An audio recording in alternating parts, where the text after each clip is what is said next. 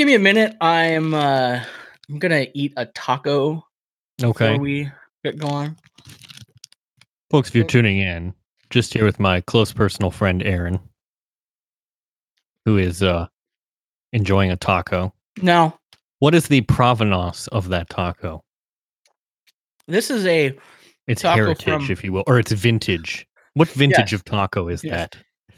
This is a taco from acclaimed multi-award-winning restaurant. That's with the A-N-T-E, Right. restaurante. Ristorante. Jack in the Box. Chateau Jacques in the box. Which there are a plethora of in California, in Southern California in particular. There are. There is one in my hometown now, actually. Wow. I know. No one really knew what.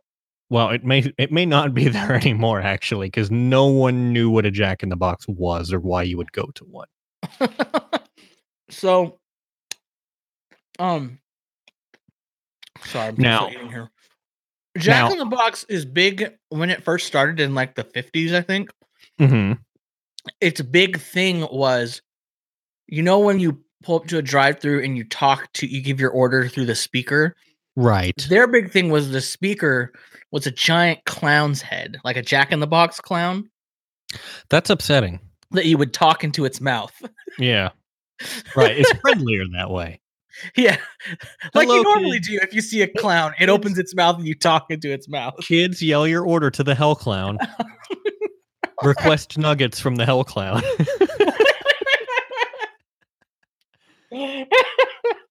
So, being a creation of Southern California Mm-hmm. in like the 50s, it does this thing that California fast food does that like other places don't do. Like, it's a burger place, but it also has tacos. But the tacos, right, because it seems ridiculous to not have tacos. right? How are you gonna It's an do that? integral local food. Yeah. Yeah. Um, It's a bit like a restaurant in Cincinnati not offering some form of chili. right. So, the tacos are very odd. They Mhm. are, first of all, the filling is. I'm guessing that they like misunderstood some important part of the taco formula. So I'm gonna guess that it's like instead of a taco shell, it's just some white bread. No, it is Okay. some sort of corn shell, but it's not quite the right corn. Like, it's not yellow. No, yeah, it's probably It's not like like- actual proper masa. It's just It's some sort of weird corn that's probably has some sort of wheat flour mixed into it because of the texture. oh, it's It's a been little weird. adulterated. But it gets really crispy. So they're amazing. They're amazing fresh. They're amazing because they're just like science engineered tacos, but they don't resemble a real taco very much. So then you have the filling is made of some sort of soy product, so it's vegan. Okay, interesting. So Um, you don't have a choice of meats? You just order like a taco? You ordered 2 tacos for 99 cents. Oh, okay. I would like 2 Jack's tacos, and there's not really. This isn't like a Taco Bell thing where it's like, well, what kind of meat do you want or whatever. It's just like, no, we have one menu item, which is the taco, and it comes with what it comes with. Right. Now they have in the past couple of years introduced these things called monster tacos, which are like 2/3 bigger. You're fired. There's like 3 different filling. You can get like a nacho cheese but like right. They tried to be clever. It's the same taco but bigger, and then they put like one has a strip of bacon, one has nacho cheese and jalapenos, and one is normal and it's just bigger. It's but just basically, like what they had lying around that they're yeah. like, well, So you've got this soy meat filling, and then they put a slice of American cheese, and then they take the whole thing and they deep fry it. This is a clever reinterpretation of a taco. Is what I'm hearing. And then it's got shredded lettuce in it and hot sauce. Interesting. And it's gross, and it's like an adulterated taco, like it's a bastardized taco. Right. It's like a taco really in name only. Like it doesn't really fit the definition of a taco. It's like ultimate stoner food. Oh yeah, I could see that. Yeah. Sure. And so when you get them fresh, there's almost nothing on this world more tasty and delicious. But then when you eat them like I do, where you order a bunch and you eat a few and you're like, okay, I'm done. And you have them just sitting in a bag on your counter overnight. And then you get a text while you're at the gas station from your co-host that's like, hey, are we recording? And you're like, oops. And you come home and you're like, man, I haven't had breakfast yet. So you grab these cold tacos. They're not perhaps the worst kind of breakfast taco. Yeah, they sog up a whole lot, and they're not. I would imagine, yeah. But you know what? I have a feeling that taco shell is not meant to maintain its structural integrity for more than like 6 minutes. Yeah. It's engineered very precisely to do its job for a very short period of time. Now in Ohio, Ohio, do they the Ohio? Did you see that? Yeah. Oh God. They're what are they trademarking? They want to trademark the, yes. They're really leaning into it, and it's incredibly tedious for me to deal with as an alum up here in Michigan, because whenever I tell anyone that, I went to Ohio State, they're like, don't you mean the Ohio State? And I'm like, no, I did not. Jack in the Box should do that with the tacos. Right, yeah. So do you in Ohio, do they put chili in tacos?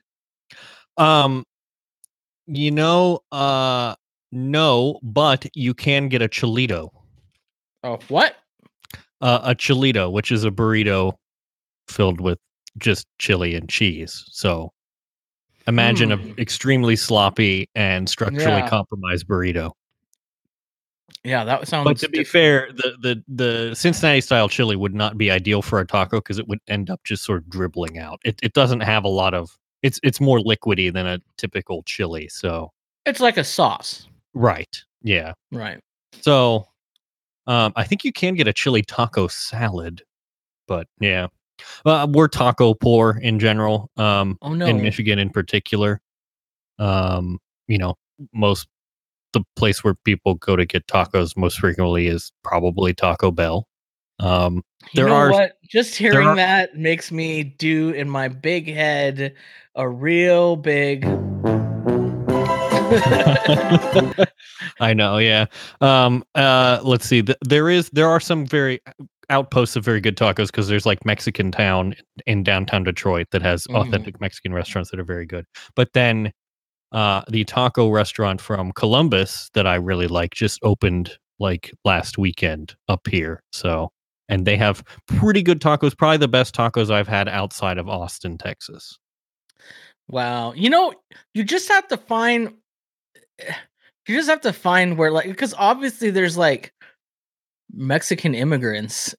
Right. Yeah. There. So, yeah. You just gotta like, and it's real creepy. And it's a real white guy thing to do. And some people have made their entire career off doing this. But you just got to kind of wander around. Yeah. And find the taco. In their neighborhoods and just kind of see where, like around lunchtime. Like where are they going? There's a house. There's this old town where I live in the neighboring city, actually, not the city I live in, a city called Victorville. And there's like an old town that was like built like in the does it have a road 20s or 30s? Yeah, it does.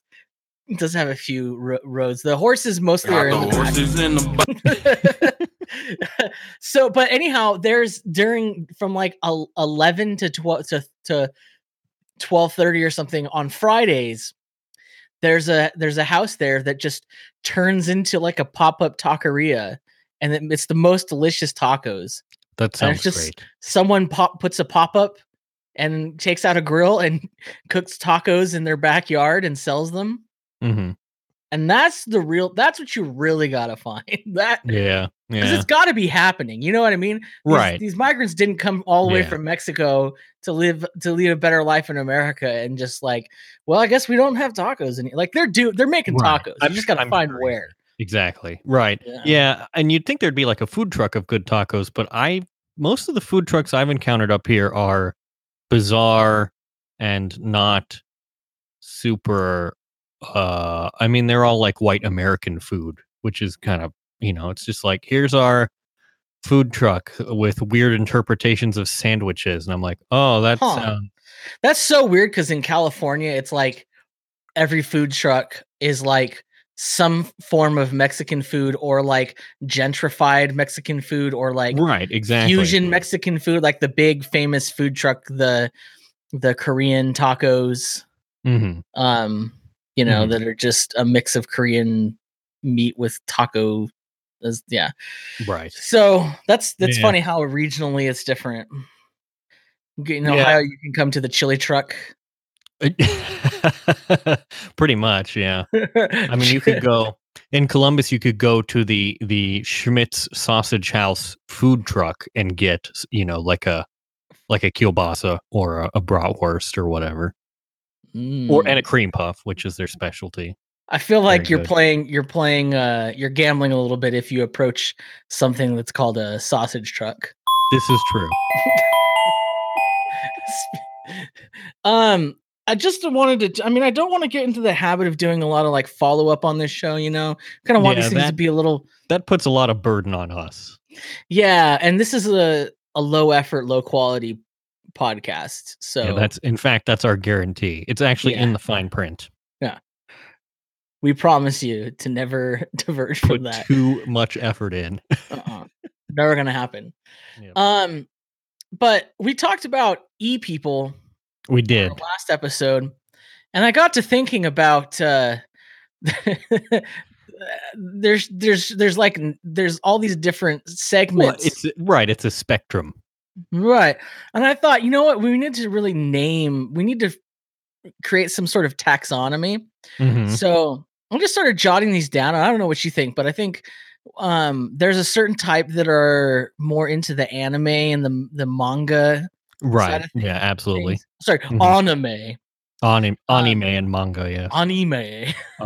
And we're going to call those eaboos. I like that. I think that's good. Yeah. Then there are the ones who are into the video games, and particularly like the Nintendo Pokemon's world. Right. And we're going to call those Ewooloo. And then I mean, there's ones I feel like if I describe this, it's going to be insensitive. We're just going to call them Ekin. Okay. Yeah. We're just leave it at that. That exists.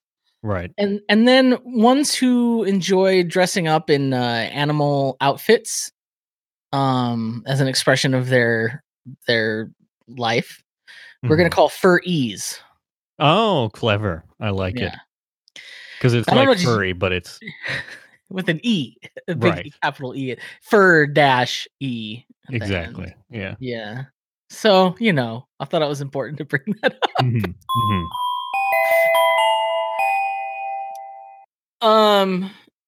Oh wait, I didn't ask you. Do you have any?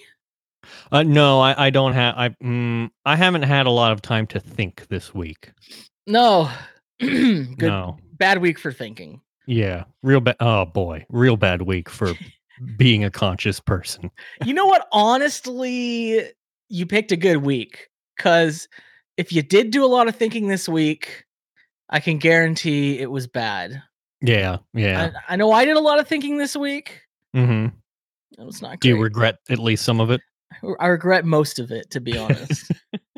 And on Friday, I was like, you know what? I'm done with thinking. I'm just going to listen to some audiobooks. Yeah. I'm listening I played a video game. Yeah. Nice. I'm listening to an audiobook. There's this show that I loved called Lark Rise to Candleford. Shout out to the Lark Rise people. Sorry, what? It's like a period drama. Oh, okay. Turn of the century England, like rural England. Right. So that's definitely in my wheelhouse. That's like my thing. I'm very into it. So it's like, I'll read the books that these are based off of. And boy, that's just injected into my veins. I'm very much into that. I just want to be like live in a rural English village and farm and raise pigs. The owner of an estate on a manor. Oh no, I don't want to be I don't want to be the bourgeoisie. Oh no. You want to be the peasant in the farm? Yeah, just the peasant. Just let me leave my life. You're the character in Monty Python who's talking about being repressed. That's definitely me. You can't expect to wield supreme executive power because. Anyway. Yeah. So hackers, I don't know. I just didn't have a transition, and I'm really, frankly, disappointed in myself for how often I say "speaking of" and then moving on. Like I feel like it's just overdone. I've done it too much. So right, but hackers are a thing. They've been a thing for some time now. Yeah, and they continue to be a thing. However, one quote unquote hacker did a thing. Yeah, he did a bad. Well, I wouldn't call this a bad thing. He did a good thing. Yeah. We love the thing he did, folks. We love to see it. Yeah, so he got a custom license plate that it just says null, the word null, N-U-L-L, which is, of course, a reserved word in a lot of programming languages and so on. So his hope was that it would mess with the license plate reader systems that the police are now using. And I believe it did quite successfully. But then the problem was he started to receive a lot of parking tickets. Because $12,000 in parking tickets. Yeah, because the DMV in California would assign parking tickets it didn't have a license plate to the license plate null, which was now a valid license plate. So, yeah. This was from a presentation at DEF CON, and they have a quote from the guy who said, I was like, I'm going to be invisible, he told the crowd. Instead, I got all the tickets. So, oops, I guess. I'm not sure how you get this resolved. And yeah. Yeah, it's funny because he just like the police told me to change my license plate, and I was like, no. Yeah. frankly, the police were trying to do a fascism on it. Yep. I mean, they should figure some other way to either they need to ban the word null, which would be a reasonable thing, or they need to figure out some other way to signify that we don't have license plate information for this parking ticket. I like it. It does not seem hard, you know? No. But of course, it's not the police's fault that they messed up. Yeah, it's you know what? It's just a funny thing. It's a little bit of whimsy. Yeah. You know, and you need that every now and again. Mm-hmm. Mm-hmm. Speaking of whimsy, moving straight away from whimsy into fascism. So I put this in here because I've been seeing little bits and pieces of it because I follow I follow folks who are into the Major League Soccer on Twitter. Mm-hmm. And there's a bit of what I would describe as a kerfluffle currently embroiling the Major League of Soccer. My understanding, and I think you have a lot more detail about this, but my understanding is that they've done a very dumb thing. They did a bad thing, basically. They did a bad thing. That they were trying to like ban certain political symbols, you know, from like being on posters or whatever that people would bring into the stadium, but they decided to both sides the whole thing. So they banned the Iron Front 3 arrows symbol, which is a symbol of anti-fascism and social democracy. And they've been enforcing this ban despite all rationality, I guess, is what I would say. So, yeah, it's like banning the peace sign, you know? Right, like, yeah. And it's like, well, some people, it's a political symbol. Yeah, it's a political symbol. Some people want like, nuclear proliferation and war and terror. Okay. Yeah, as you know, when you walk into a Major League Soccer stadium, you are not allowed to have any political opinions of any kind from that point forward. And that's in the fan conduct agreement. And the thing, and the point that a lot of for those who are unfamiliar with and I'm just like getting into soccer the past 2 years, and so I've really been paying attention and watching all the games, and I'm supporting the LAFC. There's like a new team here that's doing really well, so it's really fun. But the thing is that every Major League Soccer team has like supporters clubs, right? Yeah, which are which are almost like they're like officially recognized gangs. Mhm. They're not really gangs. So you know what I mean? They're like Right. officially Right. like Yeah. groups that are like tied to the team in supporting, and they do like official events, and sometimes they can like reserve certain seats in some of the stadiums, and it's like a whole thing. Mhm. So these clubs are like a big deal, and they drive a lot of they help with like marketing and stuff like that for the team and ticket sales and things like that. And the thing about soccer is that a lot of supporters clubs, a lot of the people who are fans of soccer just like happen to hold you know a, a anti-fascist worldview, Mhm. Mhm. that just it's like a long history. Like a lot of the um early Antifa movements back in the early days were actually like soccer clubs in like the 80s in Yeah. England, for instance. So it was just like there's already a unit of people organized around a thing, and then like their politics aligned. There was like a lot of like fascist people trying to like use events to spread their message, and they were like, hold up. So Right. it's kind of like a I want to continuing say tradition. I want to say that I'm surprised that Major League Soccer would not embrace this and instead attack it. But I'm not surprised because what little I know about Major League Soccer is that they've been messing up Major League Soccer for basically 20 years or so. And like the Yeah. only thing responsible for Major League Soccer not being more popular is basically Major League Soccer. Like they're just constantly shooting themselves in their own feet. Yeah, and there and it really is a problem, and they just make whenever they have a decision to come to, it's very consistently they make like the worst decision as far Yeah. as I can So tell.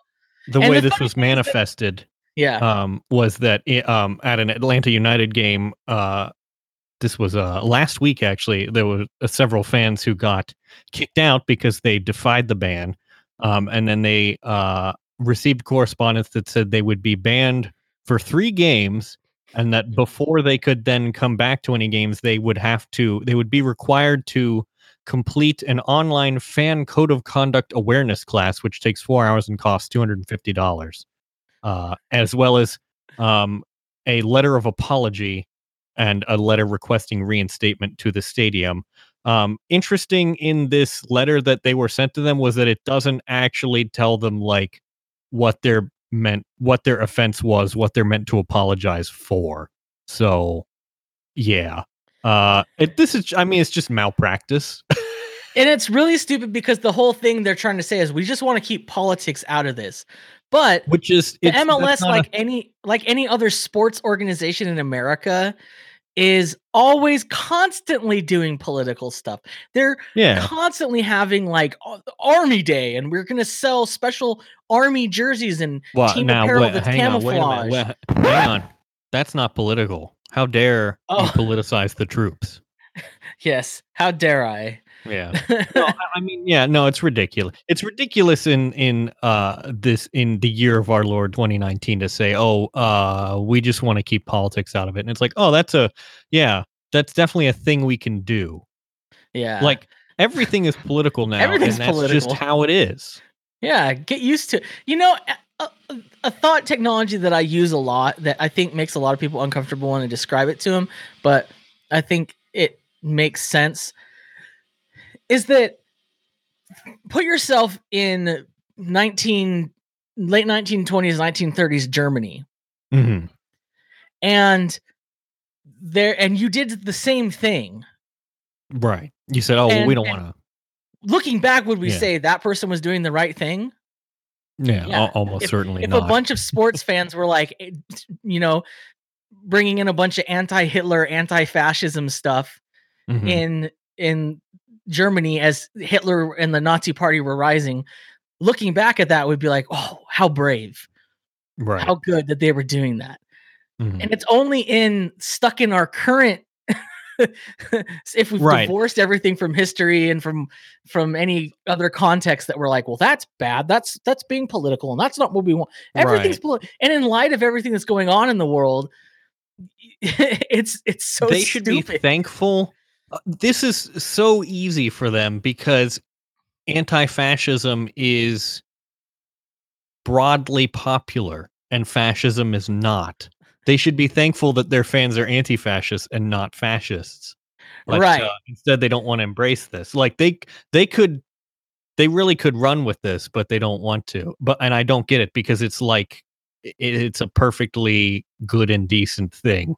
More people should be anti-fascists. Yeah, this is definitely not a problem. So, but what's cool has been watching the games and seeing all the supporters in the stands just fully going against this, and it's like now there's like just the stadium's just full of Iron Front symbols. Right, this is the opposite of the intended effect.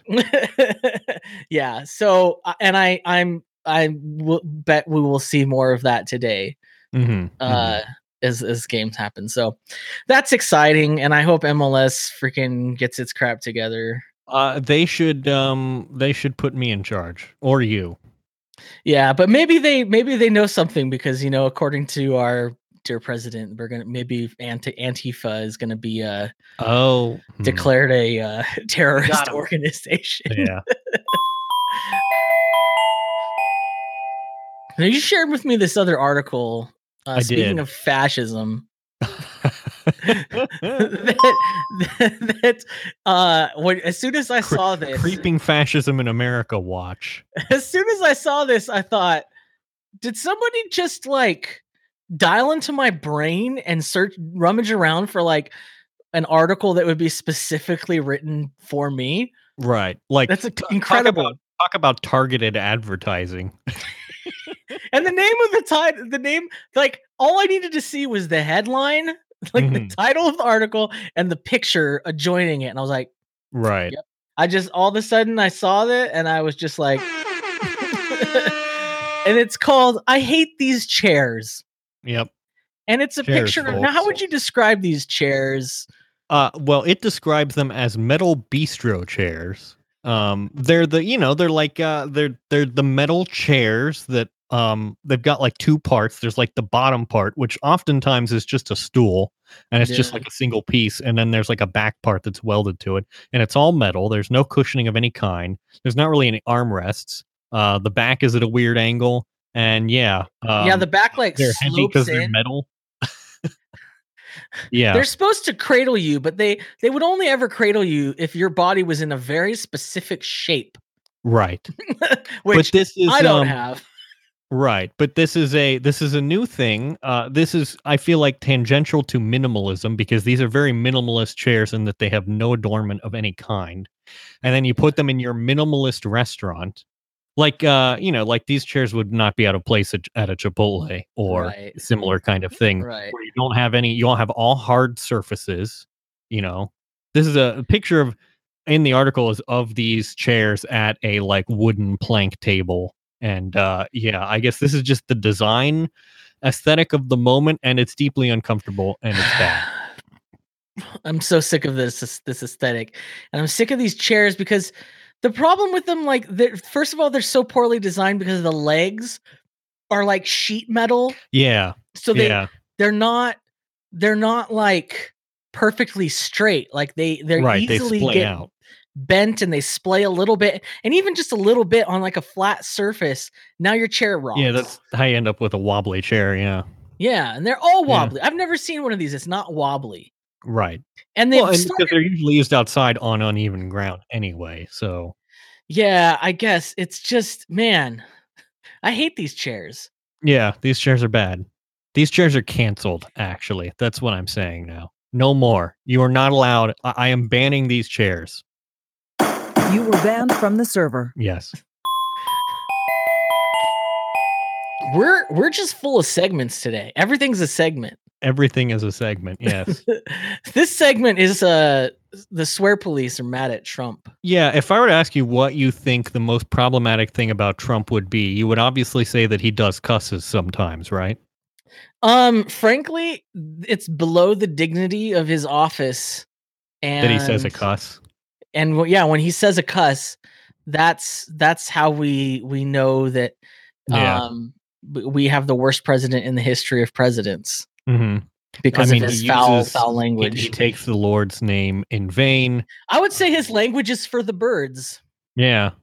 Honestly, he can frick right off, is what I'm saying. Yeah, because I'm so tired of this shiz. Yeah.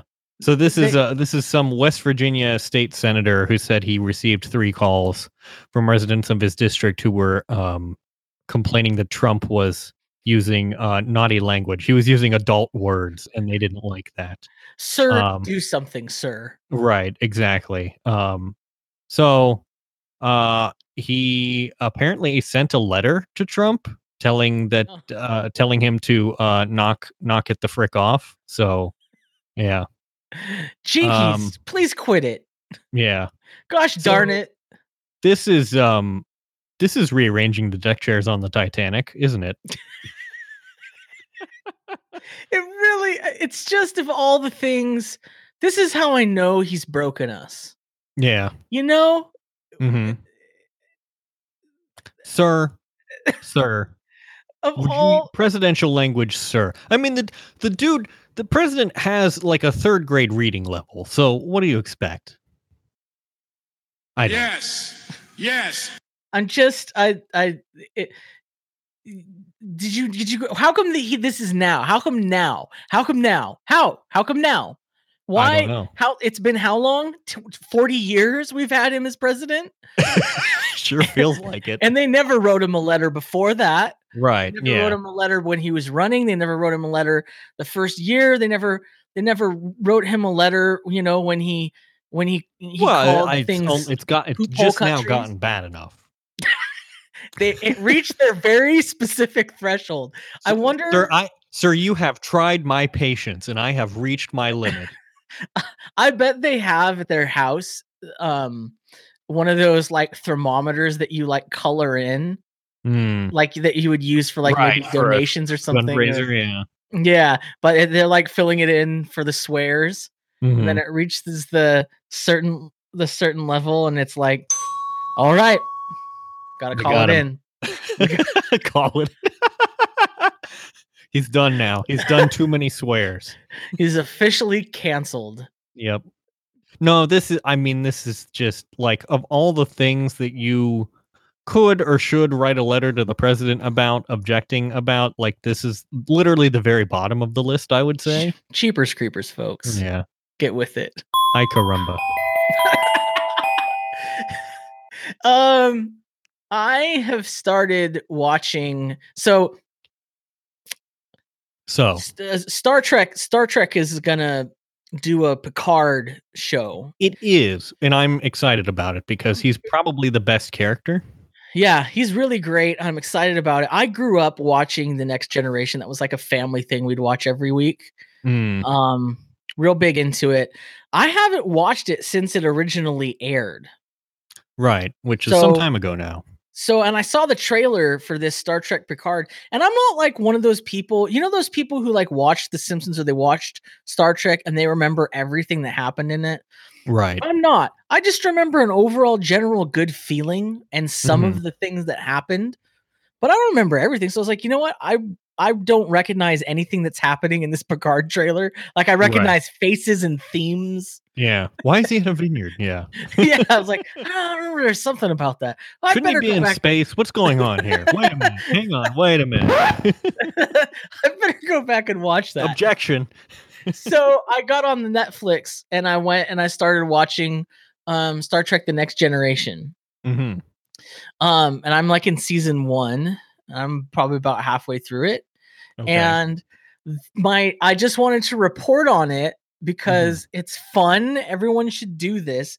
But also, I forgot it's so cheesy. It's so bad. It's so cheesy.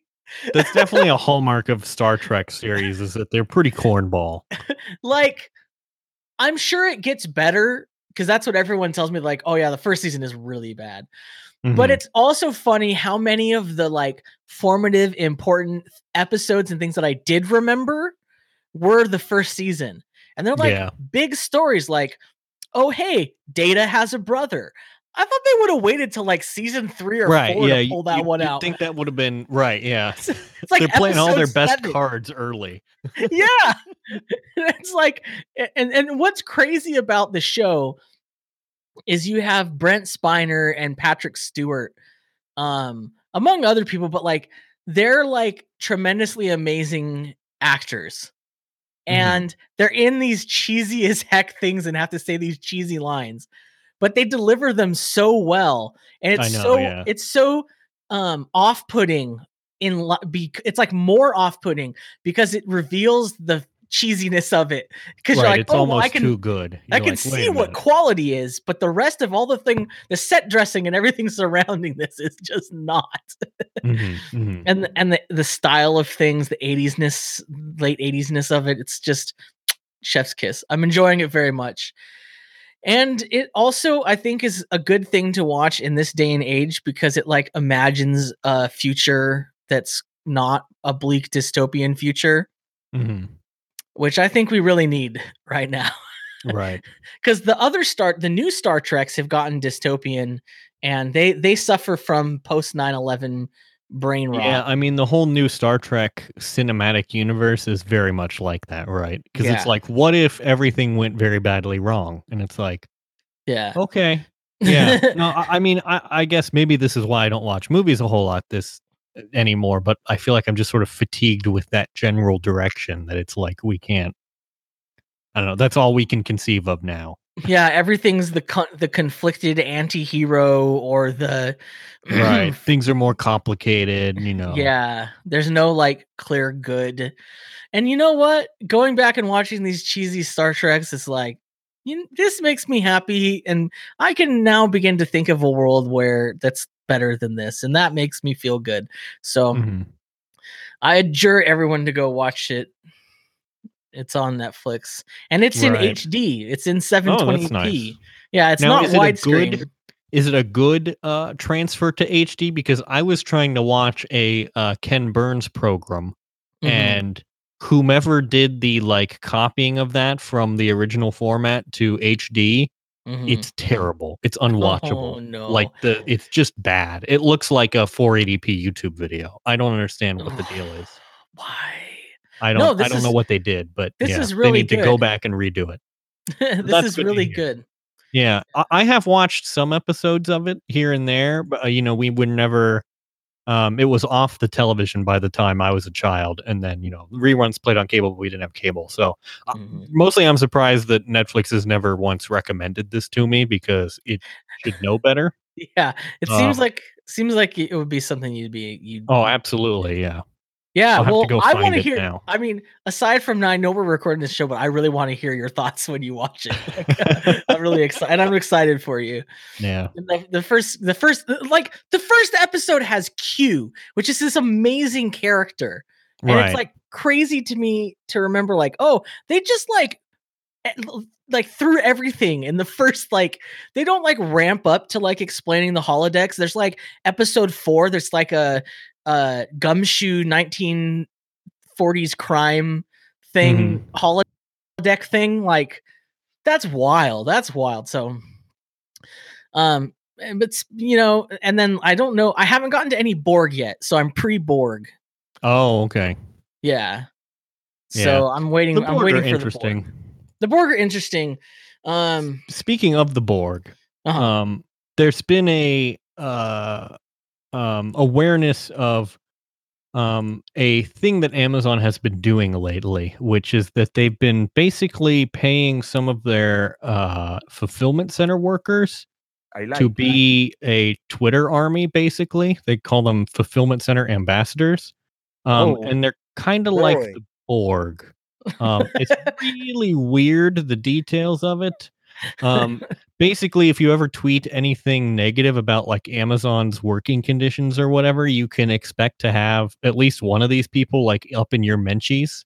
And I saw one thread that was of like a person getting replied to by like several different accounts. It was utterly bizarre. Oh no, it was like a huge attack. Right. Yeah. But the thing is, like, details have emerged sort of about how these accounts are run, that like these accounts regularly change like their profile pictures and their names and biographies or whatever. Someone found that one was just using a stock photo as a profile picture, which is questionable. There's a link I put in the show notes, the Twitter link, which is this guy found a tweet that's nominally from someone named Raphael, who appears to be male, but the tweet is so excited for Amazon Family Day at my site this weekend. I can't wait to bring the grandkids by for a visit so they can see their Nana at work. And it's very weird. They've been using it to basically spread like anti-union propaganda and talking points, and it's just weird. I guess they're just paying a bunch of their fulfillment center employees to do PR for them on a massive scale, and it's really, really bad. And but I kind of, this is the textbook definition of astroturfing basically, but this is like done really, really poorly. And it's I think it's kind of good because I think it will make other companies that might have thought to do something like this sort of think twice, because like this just looks extremely stupid for Amazon. Like it's just the dumbest possible way to go about this. It's not working. Like no, it's not. Yeah, they've just like handed ammunition to their opponents. Like, and they've paid people to do this. Right. They're not winning anybody's hearts and minds. And when someone does chime in and say, "Oh, I love it at my fulfillment center," it's like you are quite literally being paid to say that. So, I mean, yeah. Like if my favorite Amazon fulfillment center employee and you get on your Amazon fulfillment center ambassador Twitter and say, actually, it kind of sucked today. Like they're just going to walk you out immediately. That's what they should do. We should have like a mass rebellion. I want to see it. Yeah. I want one of these accounts to be like, you know what? Actually, it sucks here and I hate it. So the thing that has emerged from this though is people, because they all these accounts follow a, sort of naming scheme where they'll put their first name and then they'll put #Amazon FC ambassador and an emoji of a box. So now people have just been putting that in their Twitter bios. I actually think that's probably what yours should be for this upcoming week. Should be Amazon FC ambassador box. No, it should be Aaron -Amazon FC ambassador box emoji. Gotcha. Yeah. Let me just actually change that right now so that I don't forget. And also, I wanted to read my favorite one. Mm-hmm. Which comes from Hannah -Amazon FC ambassador box. Okay. Amazon FC Hannah. I suffer from depression too, and at one point I wanted to quit Amazon, but I realized it was my fault for the problems I was dealing with, and not Amazon's. I'm allowed to talk to people, but sometimes I don't want to. Now I have some great coworkers to pass the night with. What? What? There's no way that was written by a human. Yeah, no, that's like just sad. That's very sad. I realized that it's my own fault for being sad, and I should just get over it. Like it's dystopian. It's very bad. I mean, yeah, like you said, this is just backfiring massively for Amazon. Like no one is convinced that their working conditions are good. In fact, I think probably more people are convinced that they're actually pretty bad, given that they have to literally pay their employees to say nice things. So when you have to pay your employees to say nice things about you, if you have to pay your employees to be reply guys, like you should reconsider some aspects of your business strategy. Yeah. Speaking of reconsidering aspects of business strategy, paying your employees. Yeah. You are aware of the Gizmodo family of sites, formerly the Gawker family of sites. Yes. We link to it a lot on here. I think we especially like Splinter and Deadspin, some of their sites. They are they have the thing that appeals to me about the Gizmodo Media Group sites is that they don't care that much about like reputation, whether it be their own or the reputation of the people that they're reporting on, and whether they'll hurt anybody's feelings or anything like that. And they let the writers have a voice. They're not. They aren't expected to be subsumed into a one generic voice. Right. Yeah. unfortunately, Gizmodo Media Group, which was formerly owned by Univision, has since been sold to a private equity firm, Great Hill Partners, more like Sucks Hill. Yeah, they've installed this dude, Jim Spanfeller, hereafter Sim Jamfeller. Why? Yeah, Spim Janfeller. Oh. So he used to be an executive of Forbes, well known for their excellent journalism. And he's been basically screwing the whole thing up, like, massively. He tried to kill a story from Deadspin writers about, like, his leadership. That's one of the things too, is that the Gizmodo sites frequently report on themselves, which is always interesting. And private equity people, Mr. Janfeller here, doesn't like that, so he tried to kill that story, and it didn't work. They did it anyway. But there's also weird stuff with editorial, like Spanfeller reviewed the coverage of Lexus with the editor-in-chief of Jalopnik, the car-focused website, to ensure that its stories did not discourage a luxury automaker from advertising with the sites. So that's great. And then, yeah, so it's just been very bad. The sales team, I guess, is being pressured to just sell a lot of stuff. So I'm expecting eventually they'll just have a ton of ads on these sites. And they've also told Deadspin, which is the nominally sports website, to stick to sports, which is honestly some of its best writing is not sports related. Yeah. So yeah, the editor-in-chief of the Deadspin site resigned, I think, yesterday. And it apparently was somewhat acrimonious, because there's a whole article in the Daily Beast where she, quote, rails against bosses.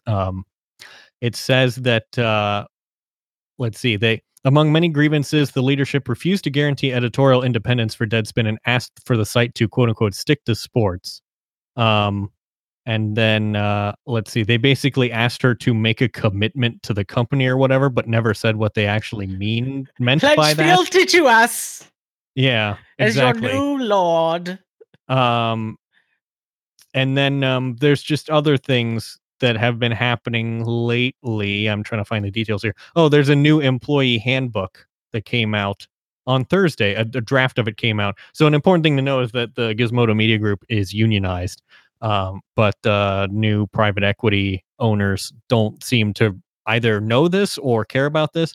So they put out this handbook that declares that the company can search employees' personal vehicles, parcels, purses, handbags, backpacks, briefcases, and lunchbox, review all electric communications made on company property, and disclose those messages to others if the company deems it appropriate. Also allows the company to access reporters' tweets and bars employees from using encrypted email programs. So none of these things are actually, I think, actually happening, because the union contract wouldn't allow them to, and it's very weird. But then also they've apparently decided to run the company like it's middle school. There's an attendance policy and a dress code now. You have to arrive between 9:30 a.m. and 5:30 p.m. and are required to wear smart casual attire. No offensive logos, no sweatpants, exercise pants, Bermuda shorts, short shorts, biker shorts, mini skirts, beach dresses, midriff tops, or halter tops are allowed. So this is all becoming extremely triggering to me. Isn't it just the dumbest for possible reasons thing? I cannot disclose. This is this podcast. This is extremely stupid, because I don't know. It's obnoxious that they put a guy in charge of the company who has no idea, like, what it actually does. He's just completely lacking knowledge. Right. And he's going to run the whole thing into the ground, and it's going to make me very sad. Like, I'm already pre-sad.